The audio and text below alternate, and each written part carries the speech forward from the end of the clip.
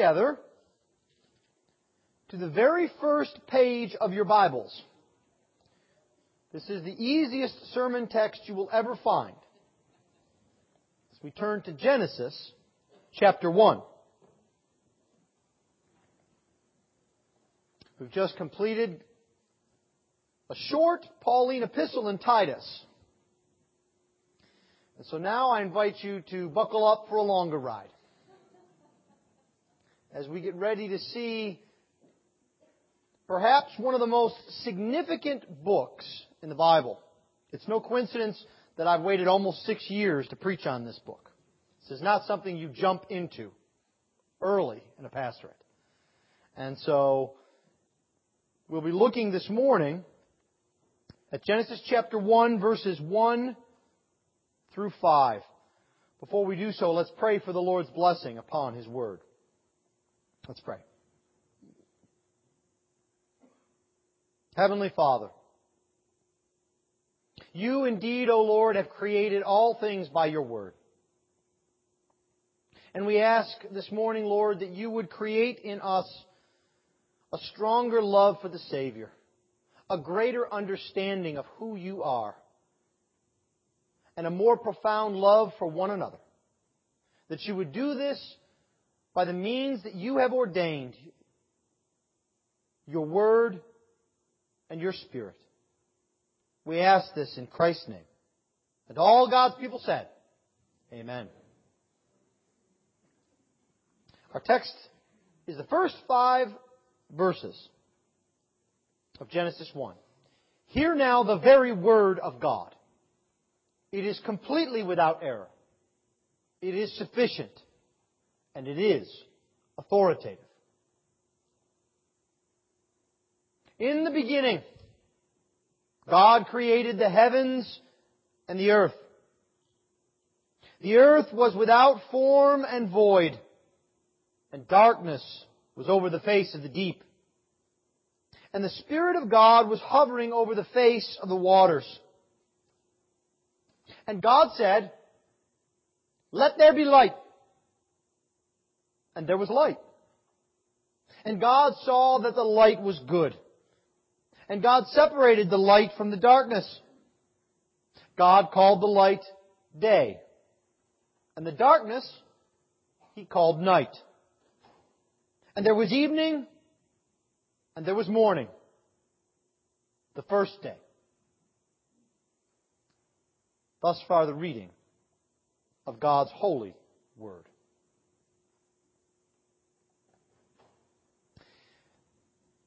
As I was growing up, I was very fond of watching sporting events. And if you are, let's just say, middle-aged, like me, if I were to say the name Rainbow Head, it would mean something to many of you. And if you didn't know that name, when I described Rainbow Head was the man who always sat on the other side of the goalposts with the huge multicolored afro. A wig that he put on so that everyone would notice him and find him. And what did Rainbow Head do every time the camera looked at the goalposts? He held up a sign. And what did the sign say? It said John 3:16. John 3:16 is a critical verse in the Bible. It is a great promise of the Bible. But I'm here to tell you this morning something that may be just a bit controversial. It's not the most important verse in the Bible. The most important verse in the Bible is Genesis 1:1. Because without Genesis 1:1, there is no John 3:16. Without Genesis 1:1, there is no reason for John 3:16. And the reason for John 3:16 is that God might be glorified in the redemption of wicked sinners by the blood of Jesus Christ.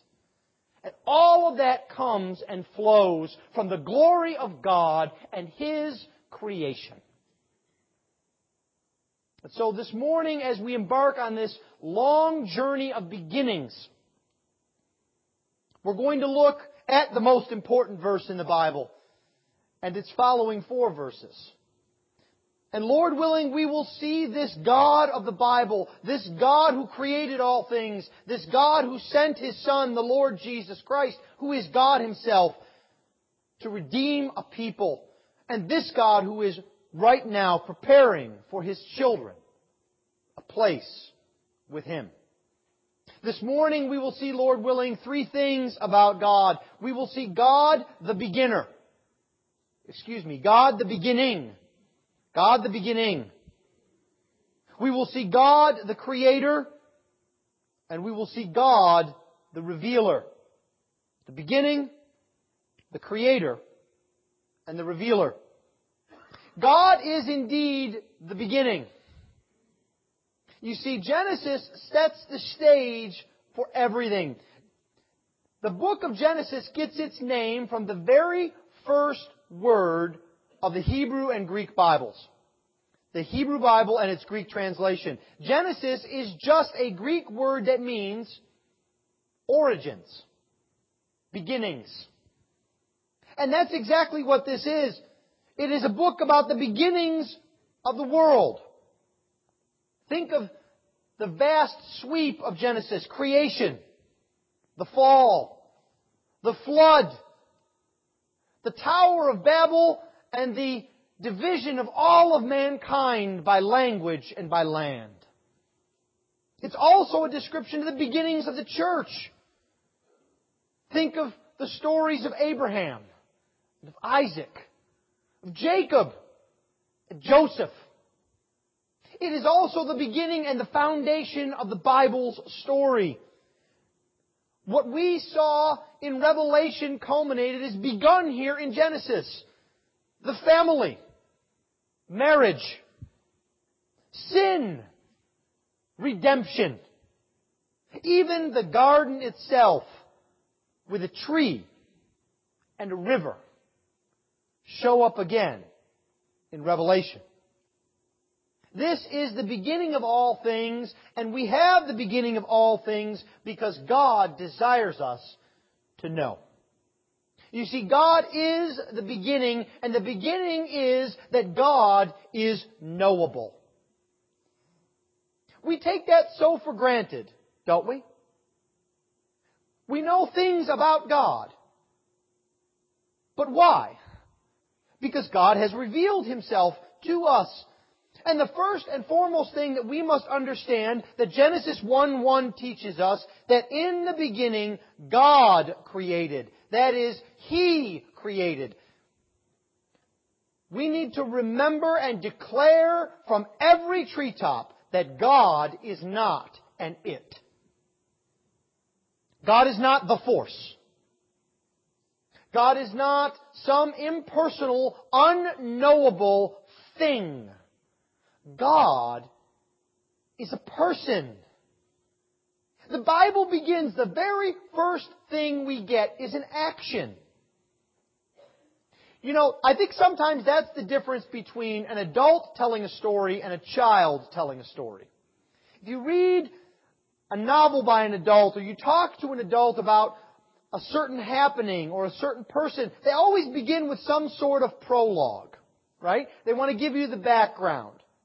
And that's helpful at times. But if you talk to a young person, to a child, they always begin with something someone did. That's how they relate to that person. That's how they understand that they're a part of that person's life. And God treats us, His children, in the same way. He tells us first, I have done. I have acted. You see, God is not an it. Because God is personal. You know what it is like to be treated impersonally, don't you? What it is like to feel like a number. When you go down to the driving agency, or you try and do anything with Social Security, or when you're registering for class. Oh, that's all good. You have a name. Yes, your name is Joe. Okay. Really, what's your number? I need to look you up by your number. And then you spit out some 12 to 16 digit number that you maybe have stored on your phone because you can't remember it. Oh, now I know who you are.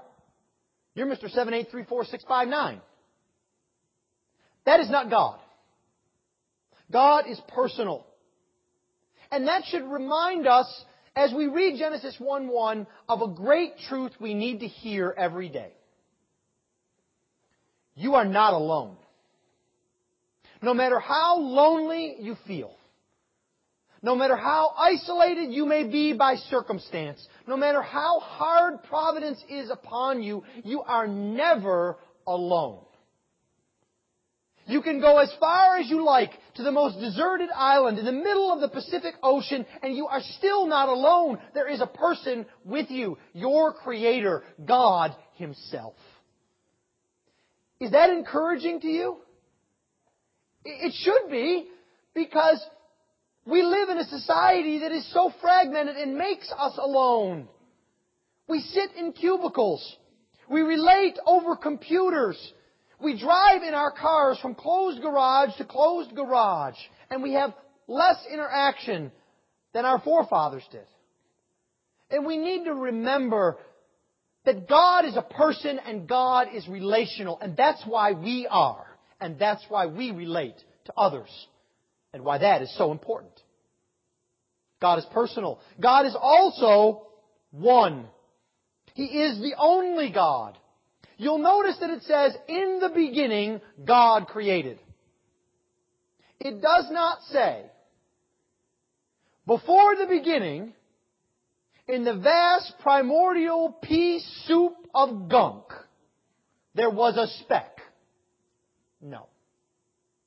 Before the beginning was God.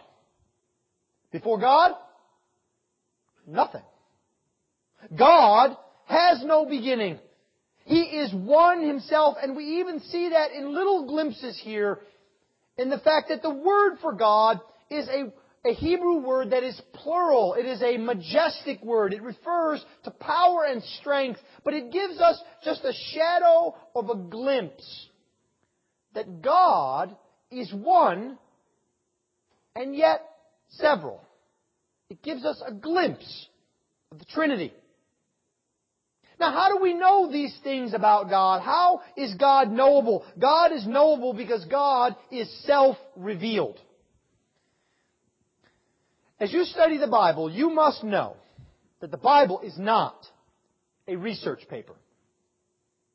Some of you have worked on research papers. You have the headaches and the paper cuts to prove it. And you know how that works. You go and you study all sorts of sources. Books, you talk to people, you listen to things on audio, and you gather up all of this information, and then you summarize it with footnotes. That's not the Bible. The Bible is not man's effort to think and probe and research what God should be like and put it down. The Bible is God's declaration of who He is. Quite frankly, whether we like it or not. He is God, and He reveals Himself. God comes down to us because He knows we are completely unable to figure Him out. We cannot know who God is unless He comes. And so this should also remind us that it is okay not to know everything about God. Some of you have children that have questions about God and the nature of God and the universe, and they ask you question after question, and you answer some of them, but then they get beyond your ability. And when the questions get really hard, you take it out. You say, well, ask the pastor. You can either ask him Sunday night, or you can send him an email or call him on the phone. And I'm here to tell you that there are questions the pastor does not know the answer to. Because God has not given us everything about who He is. He is beyond our minds to even grasp. But we do know that we can know Him. Because He speaks. Our text tells us that too, that God spoke and He said, "Let there be light." We have the God of the Bible, who speaks. That is so significant that we can know who God is because He's told us. The other thing that we know that God is the beginning of is that God is the main character of the story of the universe and the main character of the story of the Bible. Again, perhaps like me, when you were in younger days and a little bit more headstrong, you would sit and talk with people and flip through your Bible and wonder what your favorite person in the Bible was. When I was younger, one of my absolute favorite people was Moses. After all, he had his own movie with Charlton Heston. For others, it's the Apostle Paul. For some others, it's David. And everyone has a character that they identify with and love and would like to know more about. But the main character of the Bible is not Moses. The main character of the Bible is not David. It is God Himself. It is God the Father, the Son, and the Holy Spirit, and all of the Bible is a testimony to how good He is, how glorious He is, and how much He loves His people. Does that thrill your heart? To know that the story that begins here is sketched out in such greater detail in the Gospels. Because if you want to know who God is, look at Jesus Christ. Jesus is glorious. Jesus is good. Jesus is merciful. Jesus is fair. Jesus is just. Jesus is gracious. So is God. This is who God is. He is the main character of our reality. He is actually, all of our reality is in the context of the God who exists.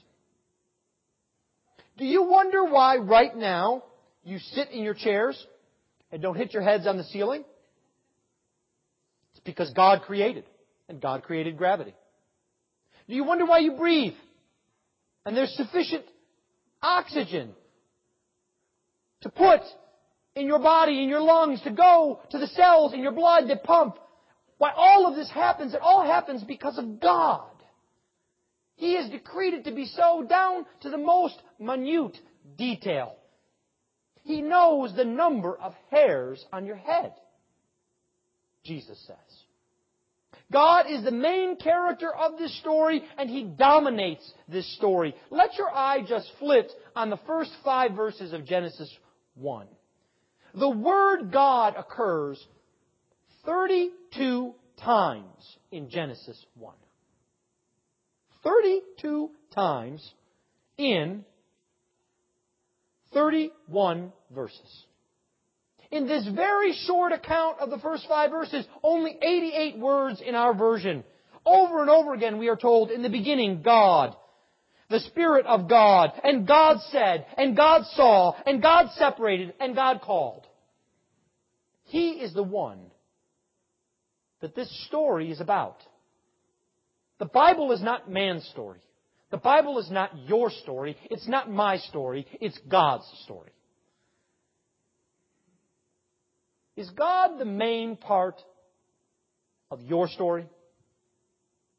Because you see, if the Lord is the main character in the story of all the universe that we cannot even describe how big it is, let alone know, wouldn't it make sense that the Lord should be front and center in your story? Whether you're 8 or 88. That God is the main character in your life. God, the beginnings. But we also see here from this text, God, the Creator. This is, of course, the main thing that we expect to see from this text. After all, it is the account of creation. All of the section headings in your Bible will tell you that. It is the creation account. And we see here that God is the Creator first and foremost because God alone created. Now, the Bible is very interesting. It begins with the really important question. It does not begin with the scientific questions that petty minds today dwell upon.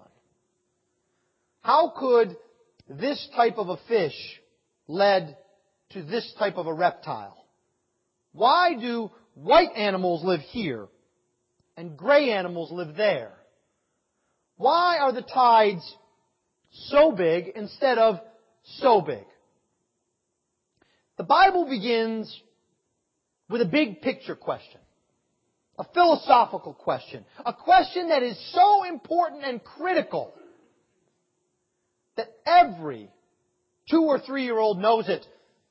You know that great question that you get, moms? Why? Why? Why? Have you ever tried to answer why with a procedure? Well, why does it rain? Well, you see, the molecules in the clouds, they come and they get dense, and then why? Well, you see, it's a part of electromagnetic. Why? Always trying to drill up to where the main question is, and that's where the Bible begins. It doesn't start with petty questions. It says, why is the world the way it is? And in reality, there are really only 3 options. I don't care whether you have 3 PhDs from MIT, Harvard, and Yale, or you haven't graduated from high school. The 3 options you have are, something came from nothing, everything always existed, or God created all things. That's it. Every other philosophy is a version of that. Why do things exist? Well, either there was a time when there was nothing, and somehow nothing produced something, which makes absolutely no sense, or everything always existed, and then there was a big explosion, or a warp field, or a photon torpedo, and somehow it morphed into a bunny rabbit. But you see, if we think about it, those who take refuge in that because they say it's impossible to believe that there's a God, well, they don't want to believe that God's always existed, but they're willing to believe that a big blob of ooze has always existed. Or a spark has always existed. That's what they're willing to believe. And you see, one of the things Genesis tells us is that we need not be ashamed of declaring that God is God and He has created. That is an intellectually honest answer. It's also true, but it is nothing to be ashamed of in the highest circles of academia. But believing in science doesn't mean that you have to throw God out the window either. The 2 greatest scientific minds, in my opinion, that the earth has ever created, Isaac Newton and Albert Einstein, both declared that God was the creator of all things.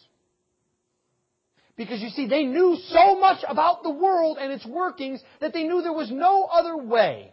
Now, we might not know exactly who this God is that's created. We're going to find out a lot more about Him. That's the purpose of this book. But to be honest, we can say that God has created all things. And God created all things, this text tells us, out of nothing. This is the famous Latin phrase that we all know, right? Ex nihilo. It means God did not have to take the soup or the blob or anything else and make it what is now. There was nothing, and God spoke. And then there was everything. God created every single thing out of nothing. Now this contrasts the creation story of the Bible with every other creation story, because every other creation story focuses on the creation of gods. The Babylonians, they had a creation story. It was about how the sea and fresh water somehow sprang forth gods. And those gods created other gods. And those gods created other gods. And they created stuff. The Greeks didn't know what to figure out. And they said, well, you know what I think it is? It was the earth and the sky. And somehow from them it sprang forth titans. And titans sprang forth gods. And gods sprang forth humans and stuff. But the Bible says no. There was nothing for God to work with. That's how powerful God is. everything created out of nothing. And He didn't need any help. He didn't need anyone's advice. Not yours, not mine. He didn't need any help or assistance in doing this. Because He's God. And He's powerful. And He created all things, brought all things into being. This word here for created is a very specific word. In all of the Old Testament, this word is only used when its subject is God. And it means not just to fashion something, but to bring it into being. You know, we talk about being creative as people, right? We talk about artists and musicians who are creative, or carpenters, or other woodworkers, or metal workers. They create things, don't they? When was the last time you saw an artist speak his own paint?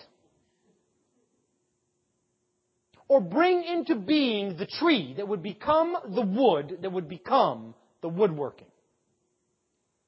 You see, we've even kind of lost the concept of what it means to create because we think we can do this because we think we're like God when this isn't true. God speaks things into existence. He brings the world into being. Not just some things. All things. Do you see what verse 1 says? In the beginning, God created the heavens and the earth. And this is a prototypical way that the Bible speaks of everything. You do it, don't you? From A to Z. From soup to nuts. Right? The Bible is telling us that every single thing that there is, God has created. And all of these things were created by Him, by His Word.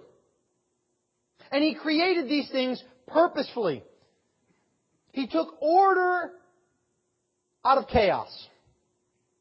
He created the heavens and the earth was without form and void. These are the famous rhyming Hebrew words, tohu wabohu. They even sound kind of ominous and unformed, don't they? But these words do not mean chaos and disorder and destruction. What they mean are uninhabited, unproductive. The earth was formed, but it was not formed for itself. The earth was formed that it would be inhabited. We learn here from this text that the entirety of creation was created for man. We'll see more of that next week. God created everything that He would create man, that His glory could be seen in redemption. Man is the culmination of creation, isn't he? Jesus became man. And so God created things purposefully. He took order from chaos. And so verse 2 is not a catastrophe. It is not the earth was created and somehow Satan messed it up and God had to do Mr. Fix-It. It is not God did a bad job the first time through and started over. No, verse 2 is actually an extension of verse 1. God had created the world and it was uninhabited and then He began to inhabit it. And we will see that next week. God does this work of forming order out of chaos in steps. Look here. The Spirit of the Lord hovered over the earth. Hovered over the waters. And then God spoke. And then God separated. And then God named. And this tells us that this is how God works. Let me tell you something else by way of encouragement from creation. God is not finished with you. You are not as far along as God will have you to be. God is at work bringing an order of holiness and goodness in your life that will culminate in the day in which you are like Jesus Christ. That's how God works. That was His first project. Making order out of chaos. God is the beginning. He is the creator. But He is also, we see from this text, the revealer. Because in this creation text, God reveals who we are and who He is. Do you see here that creation and its story is for man. Man is not just a part of creation. God created the heavens and the earth. He made them inhabitable, and He made day and night so that we might know the truth of who He is and the power of who He is.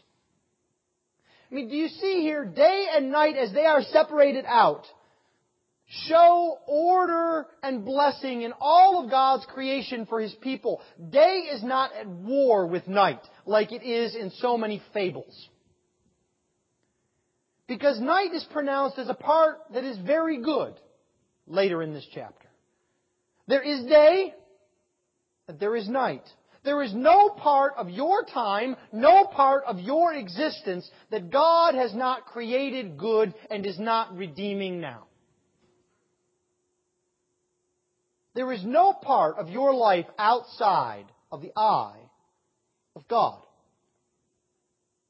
This text also reveals to us something that there are times we wish were not true. It reveals to us that God is the Creator. And as important as we are the creature. Newsflash for you. You're not God. Sometimes it feels like we have to be, doesn't it? We feel like unless we solve this problem, it'll never get solved. Unless we fix this financial mess, it'll never get fixed. Unless we give the advice, it'll never get done right. Genesis 1:1 tells us you can relax.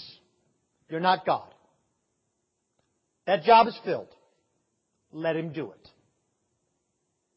There's a great comfort that comes to that in knowing that we are the ones who are cared for. He is responsible for us. He blesses us. But there is also value in knowing that we are a creature created. Because that tells each and every one of us that we have value. Some of you young people will go through this in life. And if you don't think it's true, find someone older than you, maybe not your parents, so that you know it's an independent comment. Where someone will come up to you and demean you and make you think that you have no value at all. You're stupid. You don't play sports well. You don't know how to do things. You don't have enough gifts. You don't have enough toys. You don't have enough money. You don't have the right car. You don't know what you're doing. You don't live in the right place. And the older you get, it changes, doesn't it, older folks? But it kind of ratchets up. Because the older you get, the more you realize, I've already lost time in which I could do all these things that people say I can't do, and I'm getting very nervous. What do I do? And some people fall into despair. Because they say, there's no hope for me. I have no value. The world would be better off without me. And I need to tell you that the world is not It's a Wonderful Life. If you jump into a river or you play in traffic, Clarence the angel does not come down and show you what life would have been like. God tells you ahead of time that you have value and you have purpose in God's sight. No matter how tall or small or big or thin you are. You have value because you are created. You have purpose. Remember that. God also reveals who He is. God reveals who He is in history. You see, the beginning is the beginning of action. God is involved in history. But it is not just history, it is a doxology. What's a doxology? Look in your bulletin. A doxology is when we sing, well, we have the Gloria Patri this week. The doxology is when we sing, praise God from whom all blessings flow. Genesis 1 is an account of praise because of who God is. You see, this tells us so much about God, that God is perfect. Do you ever think that the earth is the exact distance from the moon that it needs to be? A little bit closer, we're a fireball. A little bit further, an ice cube. Did you ever know that we need the moon rotating around the earth in order to keep us stable in our rotation? Did you know that the sun is the exact perfect color? That if it were a little bit redder or a little bit bluer, photosynthesis would not occur. And there would be no plant life, and there would be no animal life, and we would all be dead. Do you know that the rotation of the earth is the perfect speed? If it were slower, things would freeze on the other side of the sun. If it were quicker, like in Jupiter, there would be 1,000-mile-an-hour winds all the time. The gravity that is on this earth is perfect for us to not have our internal organs all messed up. How marvelous is this world as we go out and we look and we see and we have to account that this is from God. To look otherwise is to say that at a junkyard, I could put a piece of TNT and blow it up, and the result would be a shining Rolls Royce. Now we think about that and we say that's ridiculous, but that's what people say about the world. God is fashioning these things. He is perfect. He is marvelous. The last thing this text tells us about that we need to remember is that no one, I mean no one, challenges God.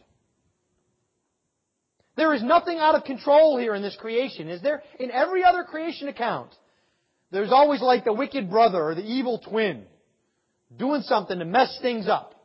Not here. No one challenges God. Is that a comfort to you? Because you see, no matter how powerful or scary we think Satan is, Martin Luther said, even the devil is God's devil. You see, God is in control of our lives. There is nothing spinning out of control. This story is not just a nice story. It is the beginning of a powerful, glorious story of our relationship with God and the one who created us. And we will see how God not only had the power to create the world, but the power to redeem the world, and the will to do so in His Son. Let's pray. Heavenly Father, we thank You, Lord, that You have declared to us how powerful You are, how good and glorious You are. And we ask this morning, Lord, that You would remind us each day that we have purpose and value because You have created us. And that we can know true peace and purpose through the Lord Jesus Christ. Lord, I would ask that You would grant us the repentance to repent of trying to be God. To repent of trying to judge You. And rather, Lord, that we would rest in You and all that You have done in Jesus. For it is in Christ's name we pray. Amen.